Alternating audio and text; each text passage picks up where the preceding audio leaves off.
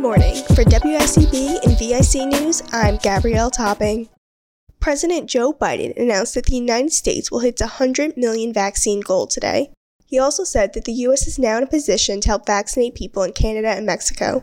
The White House plans to send a combined 4 million doses of the vaccine to neighboring countries, with 2.5 million going to Mexico and 1.5 million going to Canada. As reported by the Associated Press, the U.S. government has stopped taking immigrant teenagers to a converted camp for oil field workers in West Texas.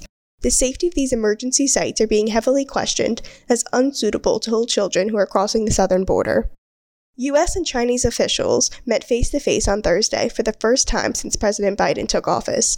It was reported that both countries have wildly different views on a range of issues from trade to human rights. Although the U.S. does not want conflict, National Security Advisor Jake Sullivan said that China has, quote, undertaken an assault on basic values. At Ithaca College, the Faculty Senate calls for support and resources for terminated faculty and staff, which includes 116 full-time equivalent faculty positions. The Humanities and Sciences Faculty Senate asks for an extension to family-dependent tuition remission, assistance with the job search process, and asks for the departments to be granted permission to rehire terminated non-tenure-eligible notice faculty in the future. At Ithaca College, freshmen are struggling to adjust to college during the pandemic. After the fall semester being held remotely, the spring semester is their first opportunity to live on campus and make friends. As reported by the Ithacan, with the strict COVID-19 guidelines and social distancing requirements, many freshmen are experiencing negative effects to their mental health.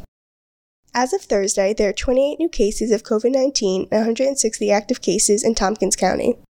For more local news and community stories, tune in to Ithaca Now this Sunday night at 7. Subscribe to the show on podcast apps and hear more on wicb.org/news. Now taking a look at your Central New York weather.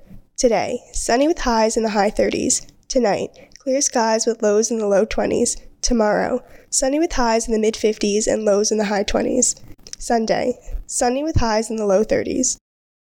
For WICB and VIC News, I'm Gabrielle Topping.